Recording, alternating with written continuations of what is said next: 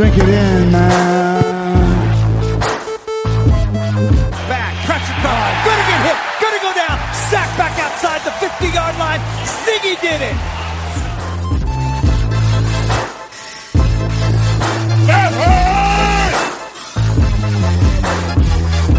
Drink it in, man.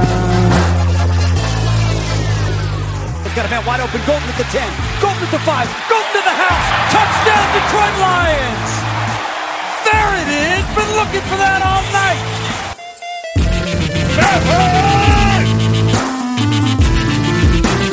Cornbread. Touchdown, Detroit Lions. Drink it in, man. Detroit Kool-Aid, what's going on, everybody? We are back, and I'm here with Grifka. Grifka, how was your bye week, buddy? Kind of boring, to be honest with you. It doesn't matter how your bye week was. No, I'm sorry. Go ahead. It was just kind of boring, man. No Lions to watch. Oh, man. Well, I'm refreshed. It's the second half of the season. I'm ready to go here on the Detroit Kool-Aid cast. So, Grifka, my nenext question is, why do you hate Ziggy Ansah so much? The guy never plays. Sorry, the guy's getting... What do you mean? He's gonna be playing in Miami. Come on. Yeah. Oh, yeah, okay, until something comes up where he's going to get sunburn on his shoulders from staying on South Beach all day Saturday, and then he won't be able to get his shoulder pads on, so he'll have to be a healthy scratch or a scratch for that game. That guy gets injured like talking to the media. I mean, I don't, whatever. I hate to get you going here in the beginning, but I want to know the logic behind not wanting a 6'4", 275-pound defensive end to play for our team when we have no pass rush. Explain that to me. You mean not play like this year or like in the future?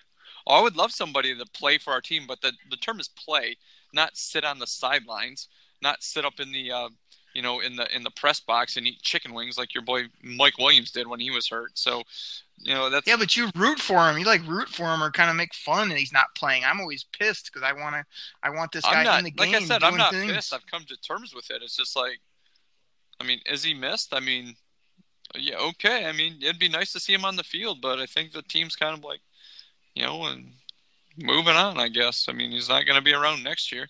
You're not going to give that guy bank just to be hurt, 5 plays into the first game, then take the first 6 weeks off, and then he'll play 2 games against some lesser tackles and, have like 4 sacks, and all of a sudden Ziggy's back, and then, he'll get hurt again and be out for another 5 games. So, I mean, whatever. I mean... But you're missing the point. You're talking about next year. Oh, well, we're not going to sign him, or what do we want him for? You want him for this game in Miami. You want him for the next game and the game after that. Like, yeah, no I one's talking want about him 2019. to. Yeah, I want him to. You don't sound like you ever do. Once again, seeing is believing with this guy. I've just come to terms with he probably won't play on Sunday. I mean, so what? Yeah, but there's a difference between what's going to happen. You never sound like you want this guy on the field or have him make plays for our team. Oh, he's overpaid. He's always hurt. Like, those are facts, but the reality of the Detroit Kool-Aid cast is it's no different. This guy $17 million. We want him out there. We want him making plays. It's no different than everybody was crying about in Ndamukong Suh. Oh, he's a dirty player. He's no good. He's a bum. Get rid of him. He's going to be too expensive. Yeah, but you want him on the field, and I told everybody you'll miss him when he's gone. And that defense went in the toilet after he left. I mean, come on. But again, that's the point. When Ndamukong Suh was here and he was playing, and he was. I read a bunch of stuff where people wanted to get rid of him. Oh, he was dirty. He was this. He was that. At least he was on the field. I mean, Ziggy's never on the field. Get rid of him means let him walk like we did Suh. And I want Ziggy to walk, but I also want him to play right now and make plays and not he'll never play. A win knocked him over. Like we need this guy. So anyway, you hate the guy. I don't want to re-sign the guy, but I want him right now. And there's a big difference between the two. You keep talking about next year or he's no good long-term. He's been hurt in the past. I'm talking about right now. We need this guy in Miami. So my question is, will he play? He's practiced. We're recording here on Wednesday. I got the Pistons game about to tip off. Oh, I just saw Zeke. You'll have to edit that out. I just saw Zeke at the mic. About the Pistons.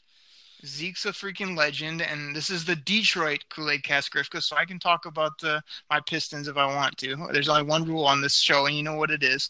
Yeah. So, will Ziggy play? He did practice, and I'm hoping. I want to see this guy out there. And yeah, if he gets hurt again, it's frustrating. But then I want him out there the next week. And I want him out there the next week. You just have not only quit on him, you're just talking about the past and the future. I'm talking about right now. Will he play? Will he make plays on Sunday? Okay, let's go back in the time machine. Let's go back in the time machine here about a week, a little over a week. Do I want him to play? Yes. Will he play? No. But if your answer is yes, this is like the ultimate question for Grifka. If the question is yes, and you think no, and you're a Lions fan, and you're on the Detroit Kool-Aid Cast, why do you beat up not only on our players, but on a player that's, you said he's not the best defender on our team previously when I spoke to you. Like, he's a top 5 defensive talent, if not overall talent on this team. And why don't you root for the guy when you say yes, you want him to play, and no, he won't? Why would you not pull for a guy that can help our football team win games? I don't get it. You said top 5 defensive player. Did you say in the league? No, I said is a top 5 defensive player on this team, if not overall player. Oh, on the team. Oh, okay. I'm Yeah. like, I guess I misheard. I'm like, in the league, you're going a little farther, but well, yeah, he's top 5 on this team, so that makes him Lions good. But okay, like I said, do we need him? Yeah, if the guy could stay healthy on the field, but I've come to expect him not playing. I'm not going to get my hopes up every week, and then Sunday morning when the scratches come out, you see Ziggy on there again. I'm not gonna waste my time doing that. So my issue with you, and this isn't a Ziggy issue, is why want him to play, expect him not to. Don't dislike the guy, but you always goof on him. And then if he doesn't play, you rag on him on Sundays. If he shows up and makes a couple sacks, you're the first guy in the front row with your 94 jersey on, cheering him on. It's got to be one or the other with me. It can't be both, because then you cover yourself either way. If he's hurt all the time and terrible, you can make fun of him, and if he plays good, you're like, oh, look at Ziggy off the edge. I love this guy. Okay, I think I did that. Frustrating. I think the only time I really did that was his rookie year, when I thought he was a project and I really didn't want him to draft them, because I thought he was a project. But me going crazy after every play he makes, every 8th game, I think you're embellishing there a little bit. But if you're gonna flip on me for ripping on Ziggy or whatever, I believe you did the same thing to Calvin Johnson, because he went and signed your football. Okay, so let's pump the brakes here about you ripping on players and thinking they're no good, or and then being there when different. they make a great catch. Because Calvin Johnson would sign your football, and all of a sudden you had hated the guy.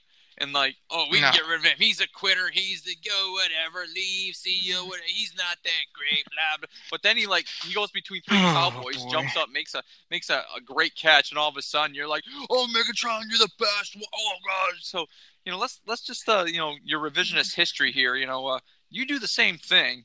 The same thing also, okay? So let's pump the brakes here about this, People, we got Grifka talking about Apple.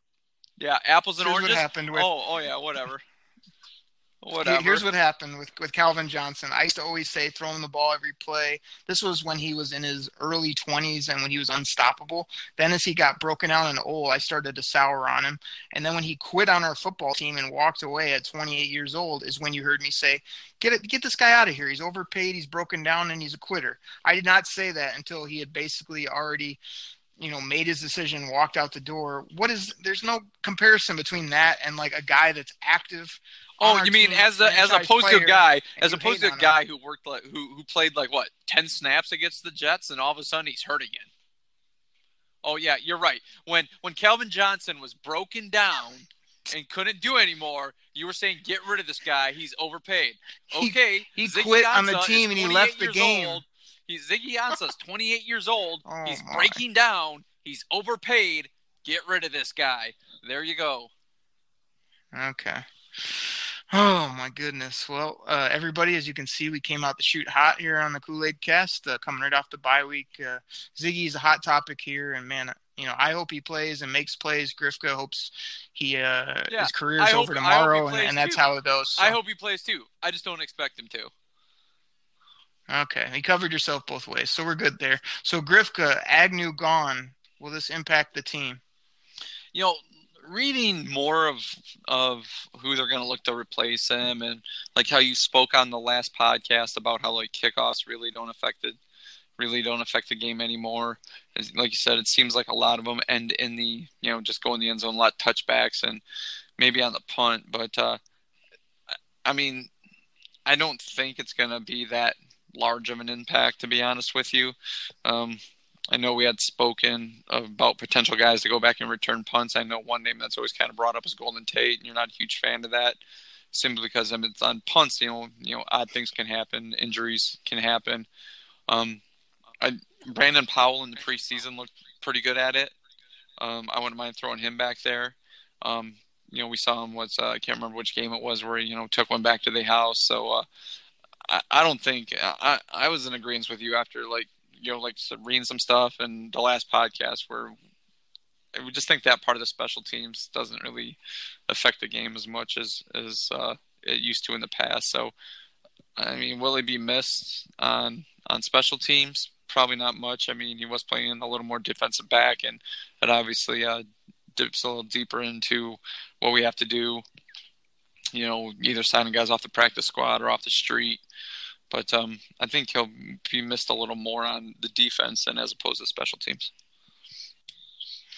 Yeah, where I sit with Agnew, I mean, he's had a couple returns this year that have been called back. I mean, people call him an all-pro from last year. To me, like every year or two, there's a rookie that pops off the page, or these guys that get in the Pro Bowl that just kind of had a good year, made a few plays here or there. I wouldn't call him a Pro Bowl, player or a Pro Bowl returner even. I think there's, quite a few guys that I would put up better than him, but like I said, it doesn't really impact the game. He was playing corner a little bit more, but I mean, to me, we're really everybody is down on Tease, and I didn't love that draft pick when it was made, but I've tried to sort of support the guy or hope that he could make plays. He really seemed to fall off, so possibly it gives Lawson and Tease a little chance to show us what they can do, or maybe grow in their roles with him out of there.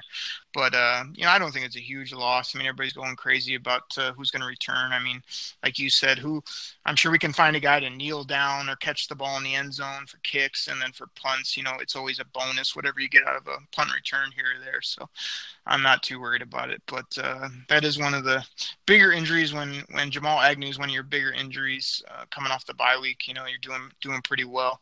Did mention off the top that Ziggy sort of practiced today on a Wednesday. What about the word that TJ was back on the field? I mean, that kind of surprised me. And people have been saying, hey, Kenny Wiggins played okay. To me, if TJ's okay medically, and if he has the want to get out there and there's no real issues, again, he's a football player. We're paying him well. He has a gritty spirit. I'd like to see him out there. What are you thinking about TJ back on the practice field already, Grifka? I was surprised about that. I mean, for the way he looked walking off the field that game, I would have swore that would have been a multiple week. And I don't believe that they're going to let him back on the practice field if he doesn't pass concussion protocol. I don't know all the rules and regulations, to be honest with you. But if he can go this week in Miami, I find it really surprising, to be honest with you. But like you said, I mean, I think having TJ Lang out there is definitely a step or two above having Kenny Wiggins out there. But once again, I mean, it's one of those things. I wish the guy, was his health. I mean, if he loves playing, and he said, I believe in interviews I've read where he said he knows what the risks are. So, I mean, good for you, I guess, if you pass and the doctors are saying, yeah, you're good to go. I mean, I think he's definitely going to help the team out there as opposed to having Kenny Wiggins out there. Yeah, I'm right there with you. I mean, I always get frustrated when the coaches say, well, I'm not a doctor, or, talk with the medical team when they say he's good to go. He's good to go. I think that's sort of how it goes in the NFL. If these doctors, these professionals clear him and he wants to play, I don't say, keep him out for X, Y, and Z reason. I say, get him out there and have us help our offensive line. So, we'll see what happens there. Grifka, there was a spotting at the Michigan-Wisconsin game. I don't know if you caught it. Bobby Quinn out in the crowd with his family on the sidelines, I think, scouting either some Michigan or some Wisconsin talent. You take anything away from that? Bobby Quinn out there working? Yeah, and there's a lot of good games on both teams that generally both schools put players in the pros. So just him out there going out to watch a good football game in a great setting to see some talent that, could fall in Detroit's lap depending on where they pick. Under the guise of I'm taking my family to a good college football game, man, more power to you. I mean, I guess what's surprising is maybe he was out in the seats as opposed to like one of those cushy boxes, that were nice and warm because, I mean, it was cold out there. I happened to be at the game as well, but I mean that breeze coming out of the northwest wasn't the best. But if he's out there, scoping out some talent that he could be looking to draft next year, and there's a lot of guys on both teams that are supposed to be good prospects. Good for him. Yeah, I think he was on the sideline. I mean, Bobby Quinn's not a up in the luxury box type of guy to me. He just likes to grind it out and probably just enjoying with his family, but also having that scout's eye on everything. I got two side questions in regard to this before we get into the main topics of the show today. I was thinking about it the other day, Grifka, and to me, Bobby Quinn, as much as I support him and think he's done a pretty good job, when I looked back at it or thought about it, I was like, man, he kind of took an easier route these first few years, drafting interior linemen, drafting kind of safe players across the board. He hasn't really rolled the dice on any top skill guys or any guys with a bunch of red flags or anybody that, would surprise us. I think, what do you think about that? He's kind of past his time now where in this draft, he can't really go take another, what I like to call a meat and potatoes type player. It has to be a swing for the fences or try to get us more of a top difference maker instead of, hey, the top guy on the board was, another right guard to replace TJ. I don't think he can go that route this year. What do you think? I think he needs a difference maker on the defensive side of the ball. That's what I think he needs to go for. I'm reading all these things, and like you said, he should look at another offensive lineman in the first round to start to, for TJ Lang or maybe another center or somebody like that, to bump Glasgow out, to replace Lang. And I've even read things they need to look at a tight end because they're getting no tight end production. At this point, I think this team needs defense, and they need a spark on the defense. I mean, I think that's where we keep going back to. We need Ziggy coming off the edge. They need a defender to make some big splash plays in key situations. That defensive end that on 3rd and long that'll get you a sack or knocking down a screen pass or something like that, or kind of like Ziggy when he's out there healthy. Yeah, and then he gets hurt when he jumps up. Or a defensive tackle that can put pressure up the middle. I'm not quite for sure if that's what the Lions defense is or they're more of the gap, just hold your spot, take up space, let the linebackers make the tackle. But there's points where that middle of the defensive line needs to get some sort of push.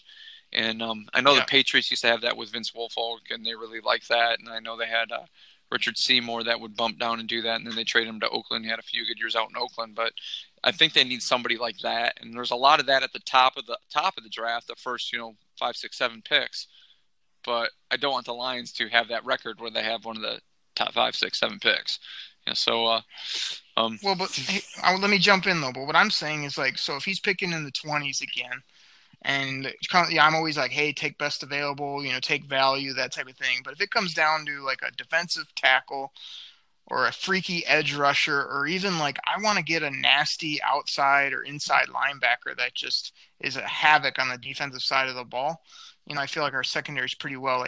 I think he's got to be a little bit more bold. I mean, everybody was so happy that we passed on Reuben Foster and we took Jared Davis, and now I hear all these people second guessing, going oh man, I don't know, Foster's cleared and he's playing like a beast, and Jared Davis is struggling. I mean, I had Reuben Foster as my pick, but again, I don't know all the characteristics or medical, but I think it's going to take a nasty guy like that one of these years where we just roll the dice a little bit more. So I don't want to get on a huge side tangent, but when Michigan and Wisconsin, I was they're mostly known for some of their big uglies and whatnot, but I want to see him out in the SEC, like scouting some of these top, like you said, edge rushers, linebackers, a nasty safety to replace Glover would be nice. So I'm really hoping that's what he'll do. But it got me thinking.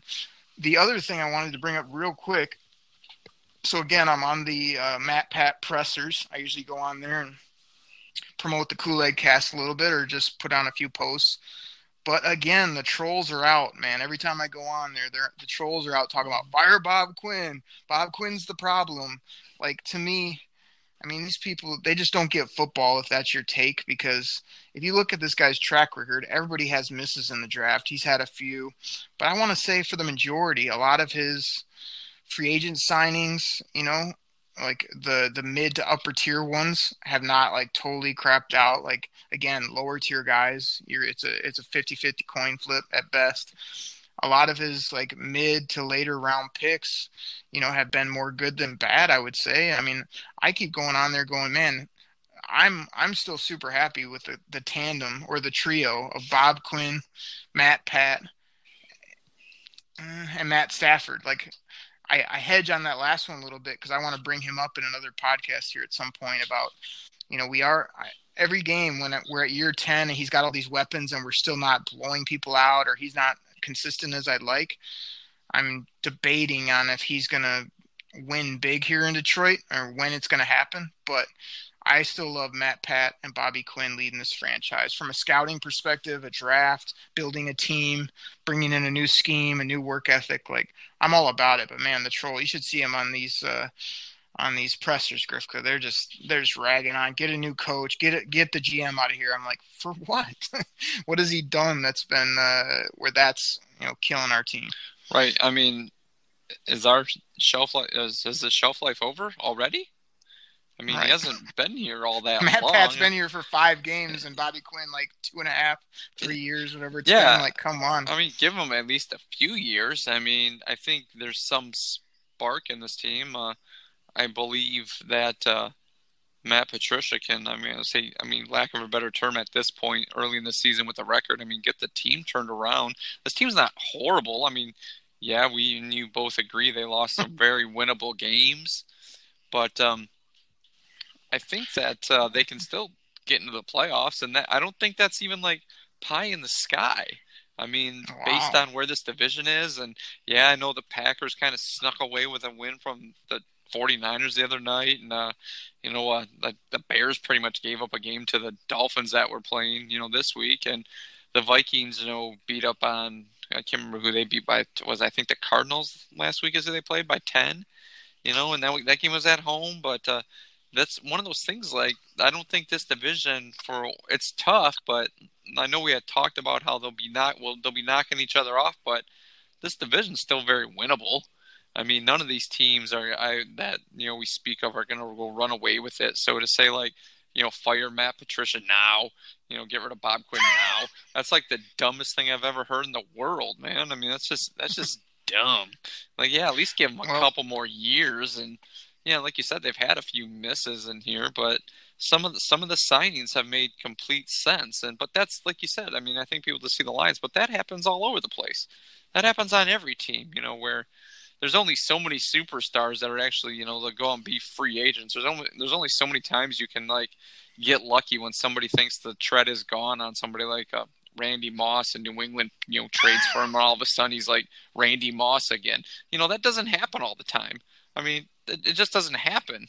But I don't know, for people to, like, all of a sudden saying fire him, and who are you going to bring in? What, you going to give it to Jim Bob? Are you going to give it to Paul Pasqualoni? What, you going to give it to, like, the special teams coordinator? I mean, I don't know, but I think at this point that's probably got to be the dumbest thing I've ever heard. Yeah, exactly. I mean, this is the first time I can remember where the Lions have a head coach and a GM that legitimately, not only enjoy working together, but have the same philosophy and the same type of work ethic, came from the same place. I mean, even before, when you'd hear GMs and coaches, oh, I love working with so-and-so. I mean, you could just feel that, you knew either they weren't that well working together or they just had different views on things. So they were always just piecing it together. But anyway, I just wanted to bring that up about Bobby Quinn. Like people need to, like you said, and give him a decade before I start to judge him. But I mean, he's got his coach now. He's rebuilt our O-line in 2 years.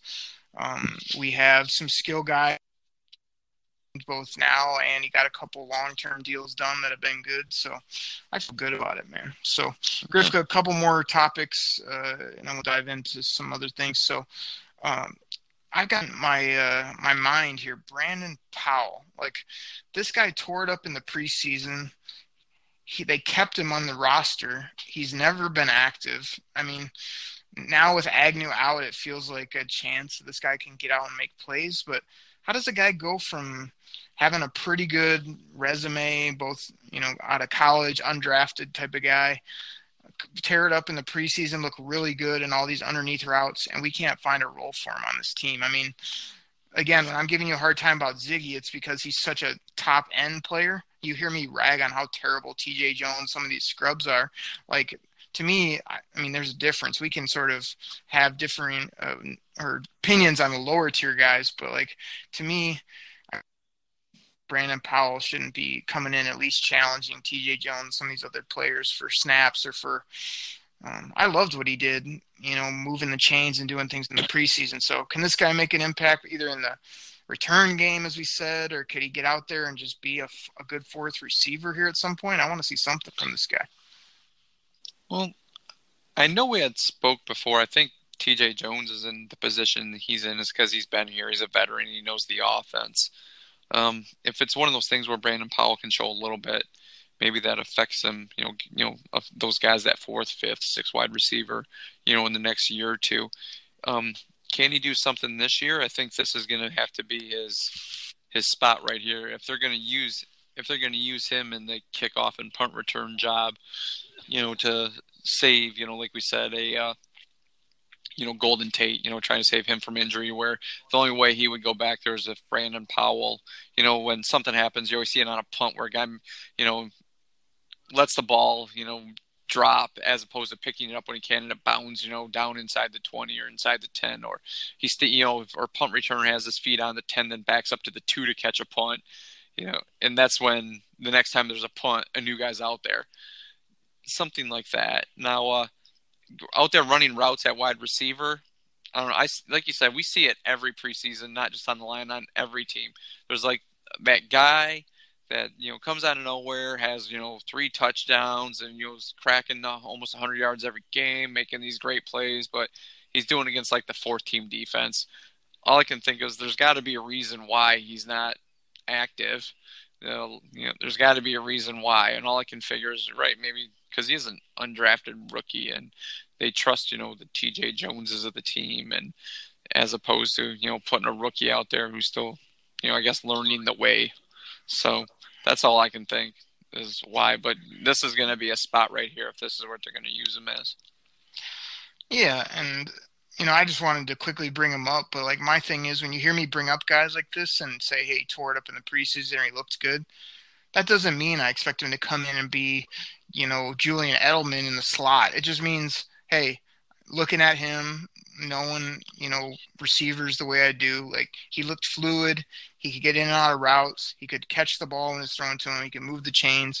Like, to me, we need a few more players like that when, like you said, we have no tight end production and we don't have, any production from TJ Jones. I mean, I'm not here to keep people around just because they sort of know the scheme or they've been there. I'm here to find guys that can not only make plays but can have a little juice, have a little something. And I just want to see what he has. I mean, if he made 2 catches a game, and they were either – chain movers or they were nice little plays underneath. Like, that's all I'm looking for. I'm not looking for a bona fide number 3, 4, 5 receiver. I'm just looking for a new guy that can maybe make plays. I want to see what this guy has. So hopefully, like you say, he'll get his chance, or, not expecting the world, just want to see what he has in real games, or I don't see there's any reason why he's not in the mix for that 4th spot. I mean, it feels like, there's not many other guys in front of him that have really proven themselves. So we'll see what happens.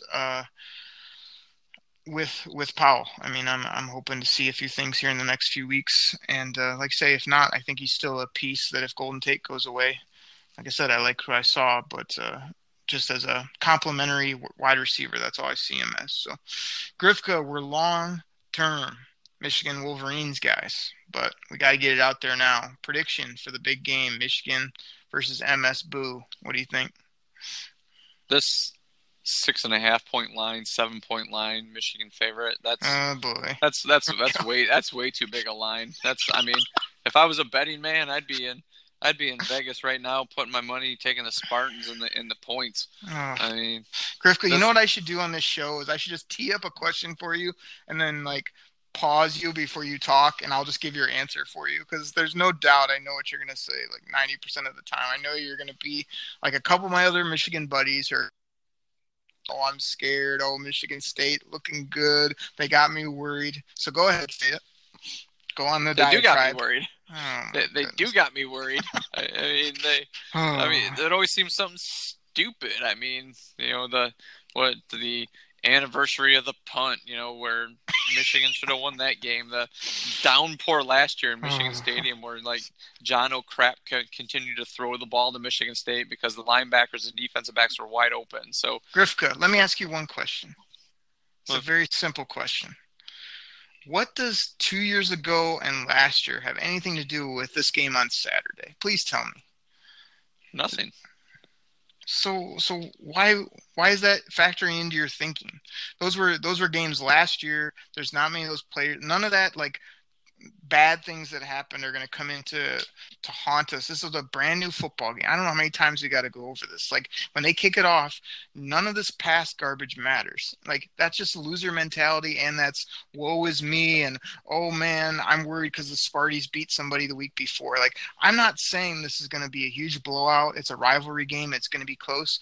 But I've had to listen to like 3, 4, 5 friends already go, oh man, I'm super nervous. Like, this is going to be like they're thinking that we're going to lose, and I'm just looking at it going, all right, who's the better football team? Most people would agree the Wolverines have a better team this year. Yes, it's in East Lansing. So like my quick response was, I think it'll be a pretty close game, but I'm not too worried because I feel like we have a quarterback finally, and I feel that, hey, you can't go into every year thinking, oh, man, this is going to be just a coin flip when we have a crazy good defense, we have a good quarterback, we probably have similar to better skilled players, a great running game. Like, I don't see why you can't go up there and win it pretty soundly, have the Wolverines walk out pretty soundly. And in the rivalry game, that means 7, 10, maybe 14 points.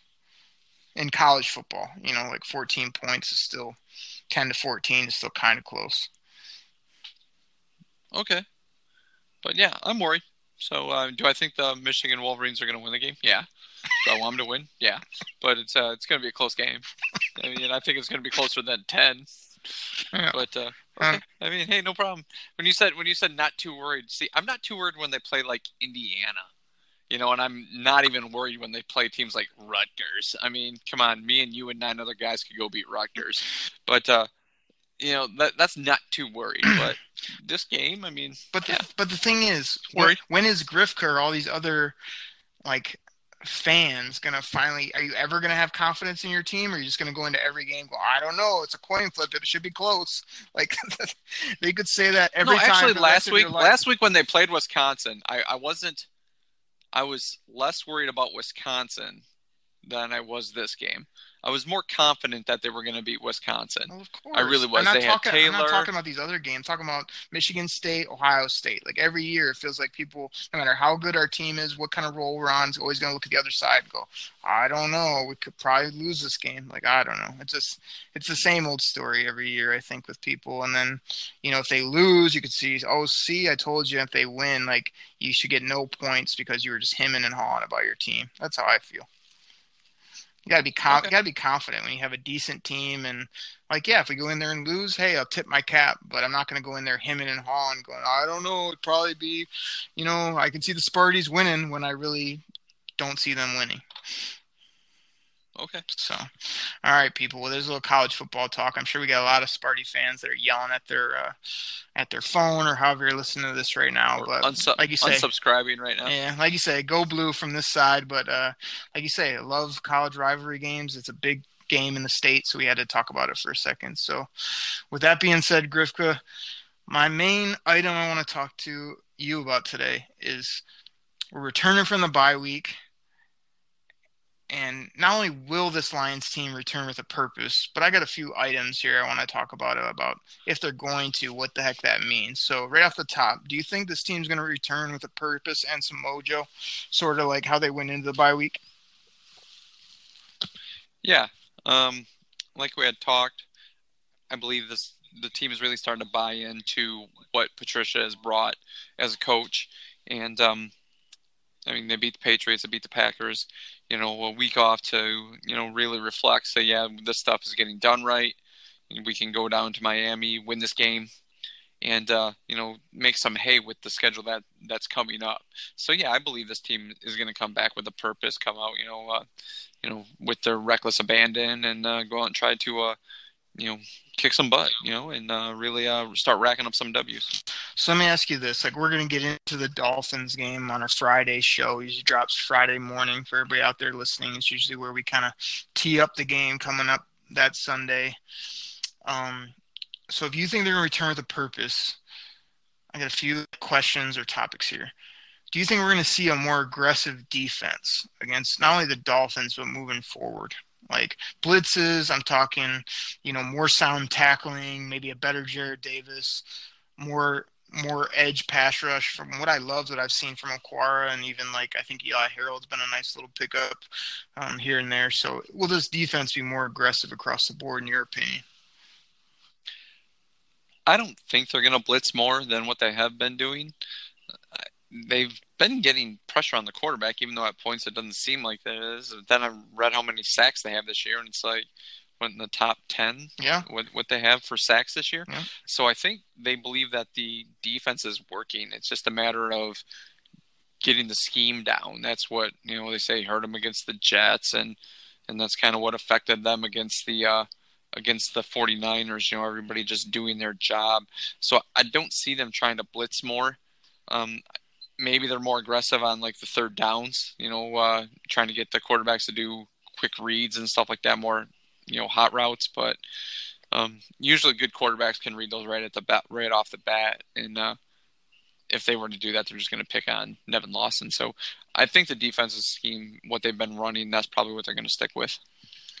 So I want to jump in real quick when you talked about sacks, because here's one thing I preached the last few years with the Lions. So years ago when we thought we had decent teams or we had skilled players, they'd be like our starters. And then a new regime would come in, or we'd get some better draft picks and we bump them down a peg, is what I would always say. Certain guys would get bumped down to be backups. And then if another really good player came in, then they were like the backups. So when you talk about our sacks and getting after the quarterback, remember how high we were 2 years ago on Kerry Hyder and even Zettel? Oh man, these guys get to the quarterback. They're good hustlers. They putting up some production. Not only did we just boot Zettel out of, off the team, but Kerry Hyder can't find the field. I don't even know if he's been active for more than a game or two this year. So to me, that's not only the new scheme, that's talent that we used to value getting pushed down. So I think that's something to be excited about our sack numbers being where they are, and they're coming from new guys that were not drafted, but picked up and brought on by this regime. So that's exciting. Like you say, the scheme is probably creating some sacks, and just our back end coverage, which we'll get to later, is also helping with these coverage type sacks, you would think. So you got to love those sack numbers, no doubt. I mean, I don't know if I agree with you about the blitzing. I think this team is starting to get a little bit of a groove of where they're supposed to be, the techniques they're supposed to use. So I think you'll see coaches start to tune it up a little bit of, okay, they got the basics down. They're playing more sound football. We can start bringing some more exotic blitzes or start implementing more each week, which that's all I want to see, is a little bit more creativity and a little bit more aggressive new things every few weeks. Oh, wow, we hadn't seen that corner blitz, or, oh, I love Glover coming down and locking up somebody or coming off the edge a little bit. So, I'm hoping and thinking we'll see that more and more as this goes on. But to me, they got to be more aggressive if they're going to come out with a purpose. I don't want to see some of this vanilla, just basic across the board as far as our team goes. So that leads me to my next point. So like on the offense side of the ball, we saw like we saw Kenny emerge. We've seen some other players make plays. Golden Tate had a nice first handful of games before the bye week. To me, Marvin Jones, Grifka, has kind of he's been there and he's made a few plays, but he hasn't been as impactful as he was last year where people felt like he really sort of turned the corner. But he's made the plays that have been there to him. Do you expect to see more Marvin or a more dynamic Marvin Jones as we come off the bye week here? I think we're going to see this the exact same thing that we've been seeing out of Marvin Jones. They're going to try to continue to take their deep shots down the field when they're there, scheme them into the game plans like they did against San Francisco, and that was just Stafford overthrowing him on a few deep balls. I know they've looked for him in the end zone, inside the red zone. They've done that a few times. Stafford, when it's been close, it was just thrown out of bounds. Last couple weeks ago when they played against the Packers, they found Marvin Jones in the back of the end zone for a touchdown. So I think he's just going to kind of keep running the same scheme. The way they've been doing it, I don't think they're going to say we need to get Marvin the ball more. But where this offense is at, what it's doing, Kenny Boy's getting his catches. Golden Tate's doing what he does, catching the ball underneath, scooting for first downs, being skittish that way. So I think Marvin's going to continue to do what Marvin's doing. I don't see them really, like I said, adjusting game, whole schemes, game plans. It's like, saying we need to get the ball to Marvin more. So I think it's, it's going to be where it's at right there. Grifka, I don't know. I kind of disagree with you on that one. Like, I feel like they're going to start rolling coverage to like GT and Galladay and those type of guys. And that's going to open up things for Marvin Jones. Like I say, I've sort of liked the way he's played in the beginning. He hasn't had, maybe a drop or two, but not many. He's made some nice plays. Some have counted, some haven't, be it based on penalties. But I think if they start trying to double up other people, he's going to open up, and I could see him making plays. So I'm looking for him to be a little bit more impactful, but like you said, sort of keep doing what you're doing too, because I think he's blossoming into a nice all-around nice athlete at receiver, which is a good compliment to our current guys. And I could see him and Galladay with another third guy being a nice little duo for the next 3-4, not 4 years, maybe 2-3 years here with that crew. Now, let me ask you this, a little side topic on the same item. There's been a lot of pub about the Lions have a great trio of receivers. I mean, I've been touting Kenny G for the whole offseason, and he's really shown up. The Big Hughes, who's been on this podcast, his boy is Golden Tate. This guy he wants us to re-sign him. He loves him, and he's been making plays too. And me, you, and everybody we've kind of talked about. We love Marvin Jones coming in this year. He doesn't really have the stats, but he's been okay. Do the Lions really have a top receiving core, though? Because I was thinking about it the other day. I mean, just off the top of my head, Pittsburgh, L.A., I could probably name off a handful more that I feel like have the top three guys, excuse me, are the same or better than the Lions. I think the Lions are starting to get a lot of love, but I don't know if they're that impactful. I'd put them top 8, top 10, but I'm not putting them up in the top 5 range. I think this year with the offense trying to establish more of the run and use the run more, I think that's maybe what you're thinking right there, that you could think of these other teams that have better wide receiving cores than that. But I don't know, who's the third wide receiver in Pittsburgh? Who's the third wide receiver in LA? Who's the third wide receiver in Minnesota? Those are some decent wide receiving cores right there.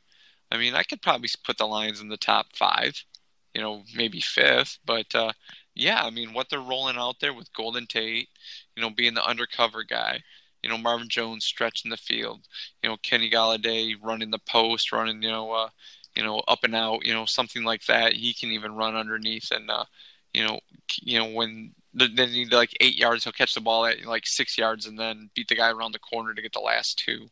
So yeah, I could probably see them, top 5, Yeah, I can because simply like I said, who's the third wide receiver in those other spots? Like really, yeah, who's the third wide receiver in Pittsburgh? Yeah, let me I mean, yeah, we let know me. Antonio Brown and Juju, but who's the third? Yeah, well, he hasn't totally taken off yet, but like I'm talking about dynamic. Like when you name those teams, like James Washington is a dynamic, over the top type young receiver that gives people problems. Like, in LA it's Woods, Cup, and Cooks. You know what I mean? Like those big splash plays, and it's probably partly because of their offense out with the Rams. But like, I like the Lions as a solid workman like group. But I don't go into each week going, oh man, these guys are going to take the top off the defense. These guys are going to score 50-yard touchdowns. I feel like we dink and dunk a lot, or kind of like move down the field. Like when I'm talking top 5, top 8 wide receiver course, you got to be able to just put the fear of God in people. And I don't know that we do Well, that. I think part of that is also maybe the offense that they're running. I mean, everybody.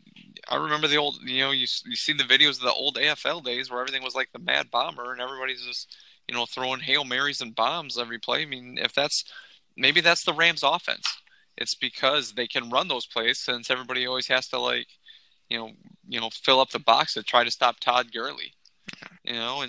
So maybe that's what happens there. Maybe it's just the offense they run. That, like I said, the Lions were trying to establish the run more, where guys were keeping the safeties back. I mean, we saw it happen against New England, where it's like, oh, okay, now they're running, so they had to bring up the other safety in the box, so it opened up more down the field. So maybe it's just the offense they run.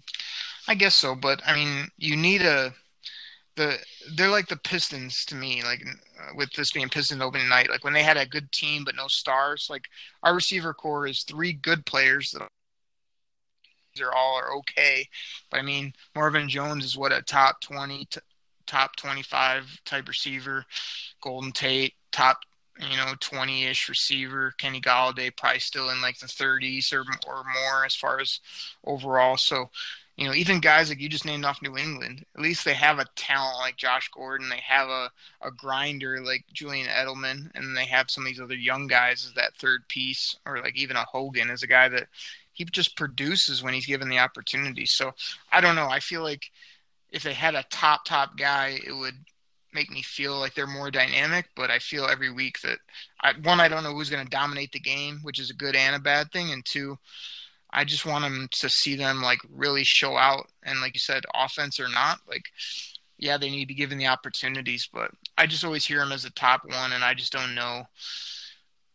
To me, they really got to put up some points and put up some big plays throughout this whole year to make me say, yeah, man, we got a dynamic receiving core, instead of just we got a really good, solid receiving core, but no guys that can go out and win a football game for us. Like even Tyreek Hill and Sammy and the guy Conley out in Kansas City, I go into weeks thinking those guys can win you a game, by their dynamic playmaking and their quarterback. And that's what we need to have too. We got the quarterback and we should have the receivers. And we do. I'm not bagging on them. I just wanted to bring that up of, to me, they're top 10 right now, and I'd love to see them in that top 5, but they got 11 more games to really put it all together and put up points. Like, we scored 30 once or twice, but I'd like to see them score 30 or, another handful of times this year to really put them on the map. So, let's do this, Grifka. So we think this team's going to come out with a purpose. We differ on if they're going to be aggressive or what Marvin's going to do, things like that. I mean, we've talked about in previous shows where I want him to feature carry on. I want him, once they feature carry on, to go play action, run it and chuck it, as I call it, where they show the run, or they show you they can run it, and then they show you the run and they throw it up over the top. That's kind of what I want to see. But how about we've got some questions, too, that were submitted this week. So let me just give you a couple players, key players for the rest of the season, and just give me a sentence or two of, 1, you think they're going to be impactful, or 2, just kind of what you think they'll do the rest of this year. I mean, like I say, we got 11 games left, which is crazy. That's a ton of football to play. So first one on my list, Kerryon Johnson. Grifka, what do you think? I think he's going to have to be very impactful if this team wants to do what it wants to do in the second half of the season, or at least after the bye. He'll obviously, I think, be the starter. I mean, he's been doing that the last couple games, and I think at some point, with him being a rookie, they always say the rookies hit the wall at some point. I think there's going to be a point now. The team's going to have to make some hay right now.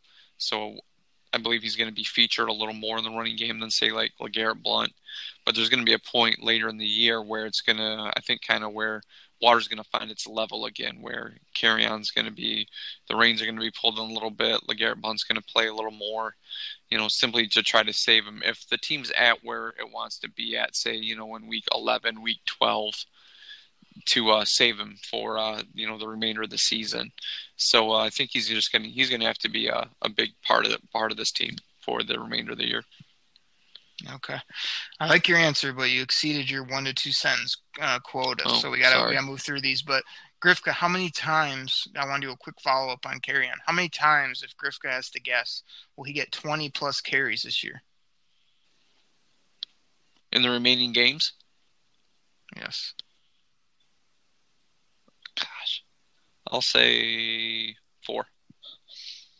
So 4 times, because to me, 20 carries is really getting the rock and doing some things. So we'll see. I'd like to see that number up around 6 to 8.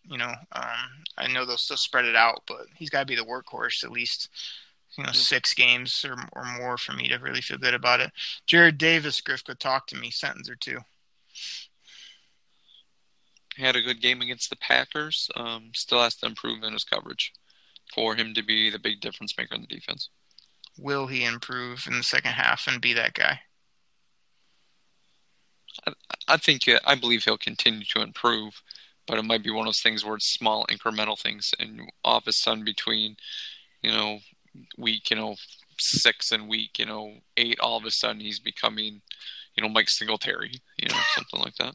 Yes, glad you got the throwback in for the people. So my quick take is keep doing what you did against Dallas and Green Bay, because I saw some flash plays. I saw some good football by that guy. So keep that up, and I think we'll be like when we have at middle linebacker. So I'm still high on the guy. Stefan or Quandre Diggs with the busted up hand. What do you think? He's going to be solid. We need him back there. So he's going to be solid and continue to play with that cast until it's ready to come off. So you think he can be solid with you don't think it's going to be worse, or that he'll be out a few games this year? You don't see him miss any time? No. Yeah, he would have done that from the jump. He would have done that. If he would have missed games, it would have been from the jump. I mean, he was out there practicing with a cast the next week, so he'll be out there. Yeah, we'll see. I mean, I feel like that's something that can hinder your play. The more games you see him with that cast, then can also get worse. I mean, yeah, it's got a little cast on it, but he's getting banged around week after week. I mean, I don't know that it's going to get better, but I think that we need him to not only be able to make tackles and make plays, but I liked his play on the football too. In this as his career moves forward, and it's gonna be hard to do with the cast. So we'll see. I think he's important to the defense. We already talked about Marvin Jones. He was on my list. We already kind of detailed why he might be a key player and what he might do moving forward. Another guy that's been a hot topic on this podcast, Grifka, Big Mike Roberts. What do you think? You think he's gonna both come back and be impactful at all, or not so much? I'm thinking maybe a total of 5 touchdowns this year, all red zone threat. I don't think he's going to be middle of the field threat, between 20 to 20. I don't see that happening. I think I got you on some Big Mike Kool-Aid, because you just threw out 5 touchdowns like that's nothing. I mean, for a tight end, these guys barely get. I think a good tight end in the league would be like 7, 8 touchdowns. So you got him right up in the upper echelon if he does come back. So I'm all for that, but I think that's gonna be tough to get. Well, no, I think based on the other tight ends, I think what he brings to the table against what the other tight ends in this on the roster have. I mean, once he's back healthy, I mean, I think he's going to be the forgotten guy down there, because they're going to be looking for the jump ball to Kenny, that back line run that they have against that Marvin Jones, that drag that he runs, or that little crossing route that Golden Tate runs and steps into the end zone. We talked about it before, where like in San Francisco, where Luke Wilson was wide open, 2 yards from the end zone, nobody was around him, and Stafford just missed him. I think Mike Roberts down there, his body size, I think people are just going to kind of forget about him on the defense, and he could be that tight end that just kind of sneaks off into the corner of the end zone, just standing there, just wide open, saying, "Throw me the ball." So, like I said, I think he's going to be more of a red zone as opposed to chain mover when you're at a 3rd and 3 on your own 40.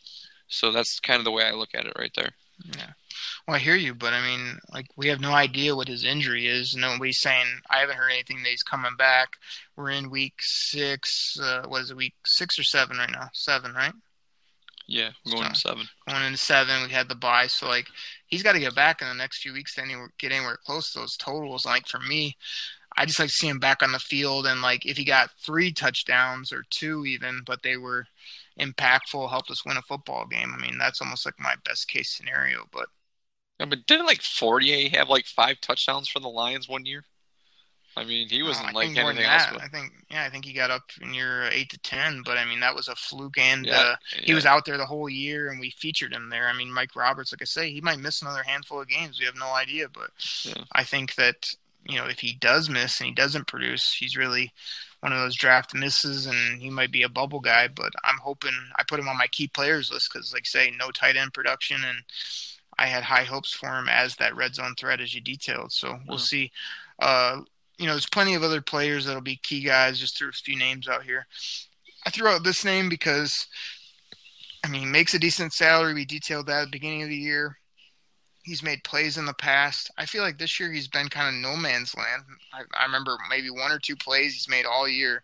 Theo Riddick. I also heard he was sort of out or hurt today in practice. Like, is Theo going to find a role like he did, I think it was 2 or 3 years ago, where he was just nightmare in the pass game and really every game you could count on him for X amount of catches and a red zone threat? Or is this guy just lost his role and lost his place on the team type of guy? I don't think he's lost his role or lost his place. I think it's just where the offense has been. I mean, I think Theo is very effective when the teams behind the chains are down. That's when he's in the game, obviously. If they're always ahead of the chains, they're not, if it's 3rd and 1, 3rd and 2, the run option is still in the playbook. So I don't think they're going to put Theo in there to, try to, go off tackle or up the middle to pick up the couple yards. When he's in there, I think all teams are going to be like, okay, this is a pass play on 3rd down. So they're going to scheme for it. I mean, I just think as long as the team's in front of the chains and moving the ball down the field, I just don't think he's going to be out there unless there's injuries. But the only time I really think he's going to be out there when it's 3rd and mid to long, or if the team's down and they need that guy to, catch the ball out of the backfield, and they're trying not to grind the clock down through the running game. Yeah, we'll see. I mean, to me, Theo was always one of my favorite players. Just kind of an electric guy. I just really need to see a lot more from him, or I need him to. I feel like he could have a perfect role, even if Kerryon's the guy, of just, splitting him out, making him our 4th receiver, making him an impactful guy. But I just haven't seen it this year. So, for our offense to be clicking, I feel like he's a key piece that needs to get going these next, handful of games, and towards the back of the year, we're going to need him to make plays. So, we'll see what happens. So, Griff, we'll finish up the podcast. A couple quick questions. Again, we'll kind of rapid fire these, just quick answers from you, and I'll retort a little bit. So our first question is from Lewis. Lewis is from Kalamazoo. He wants to know, is the secondary really the strength of this team? Yeah, I would say it is. It's they're getting coverage sacks, which is big. I know there's been a few games where we've seen guys just kind of running free on the offense, wondering who's covering these guys. But still, the way they're getting coverage sacks is big. So, yeah, I would say this is a strength of the team. It's also nice when a defensive back makes a tackle 40 yards downfield and they're not getting in their face of the team that, the other guy acting like he just, won the Super Bowl. So, yeah. Right. Yeah, we kind of have a quiet secondary that sort of just, the biggest thing is, I know Lewis didn't ask about this, but our stats are great for our secondary as far as, where they rank and some of their numbers.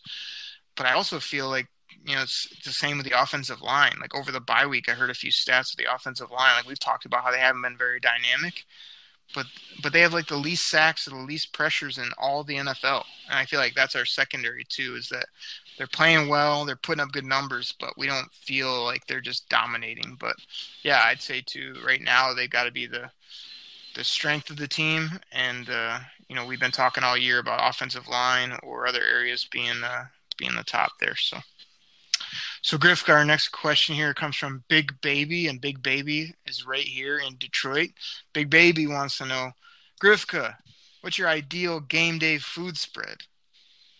I just like easy stuff I can eat in front of the television, so it's probably like pizza and chicken wings. What kind of chicken wings do you go with, Grifka? I always like just the simple honey barbecue. They're kind of sloppy and messy, but was it the buffalo wings? You can either get buffalo wing sauce. It's always either hit or miss with me, so I just always go with the honey barbecue. I pretty much know what I'm getting there. But are these B-dubs, or these you're getting from the store and making these things? No, there's a local bar in town, Cody's, which is they have like these massive chicken wings that are really good and they're really sloppy, and I get those. Oh, okay. All right. Ideal food spread for me. Big Baby in Detroit. I mean, for me, I don't know. Like, I'm the kind of guy where I like to cook up a bunch of food in the oven, but like it's always way too much for me to eat. So like I go with like a smorgasbord. Like I'll have, like maybe some chicken tenders, and then I like if I can get the old tater tots going, I get those going. Maybe if I got a little thing of mac and cheese, might do some of that up.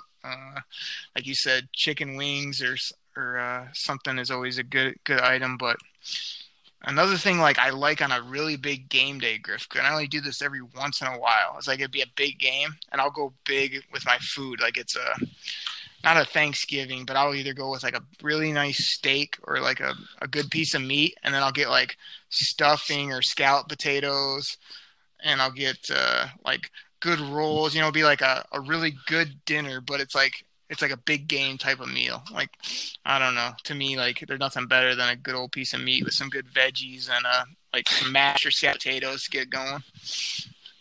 Yeah, I gotcha. So, like you say, everything is good. I'm a big, like, when game day is coming up, like, you got to have some good to eat okay and stuff, but come game day, I like to do it up big where I got a food right at kickoff. That's the best. So, Big Baby, we appreciate the question.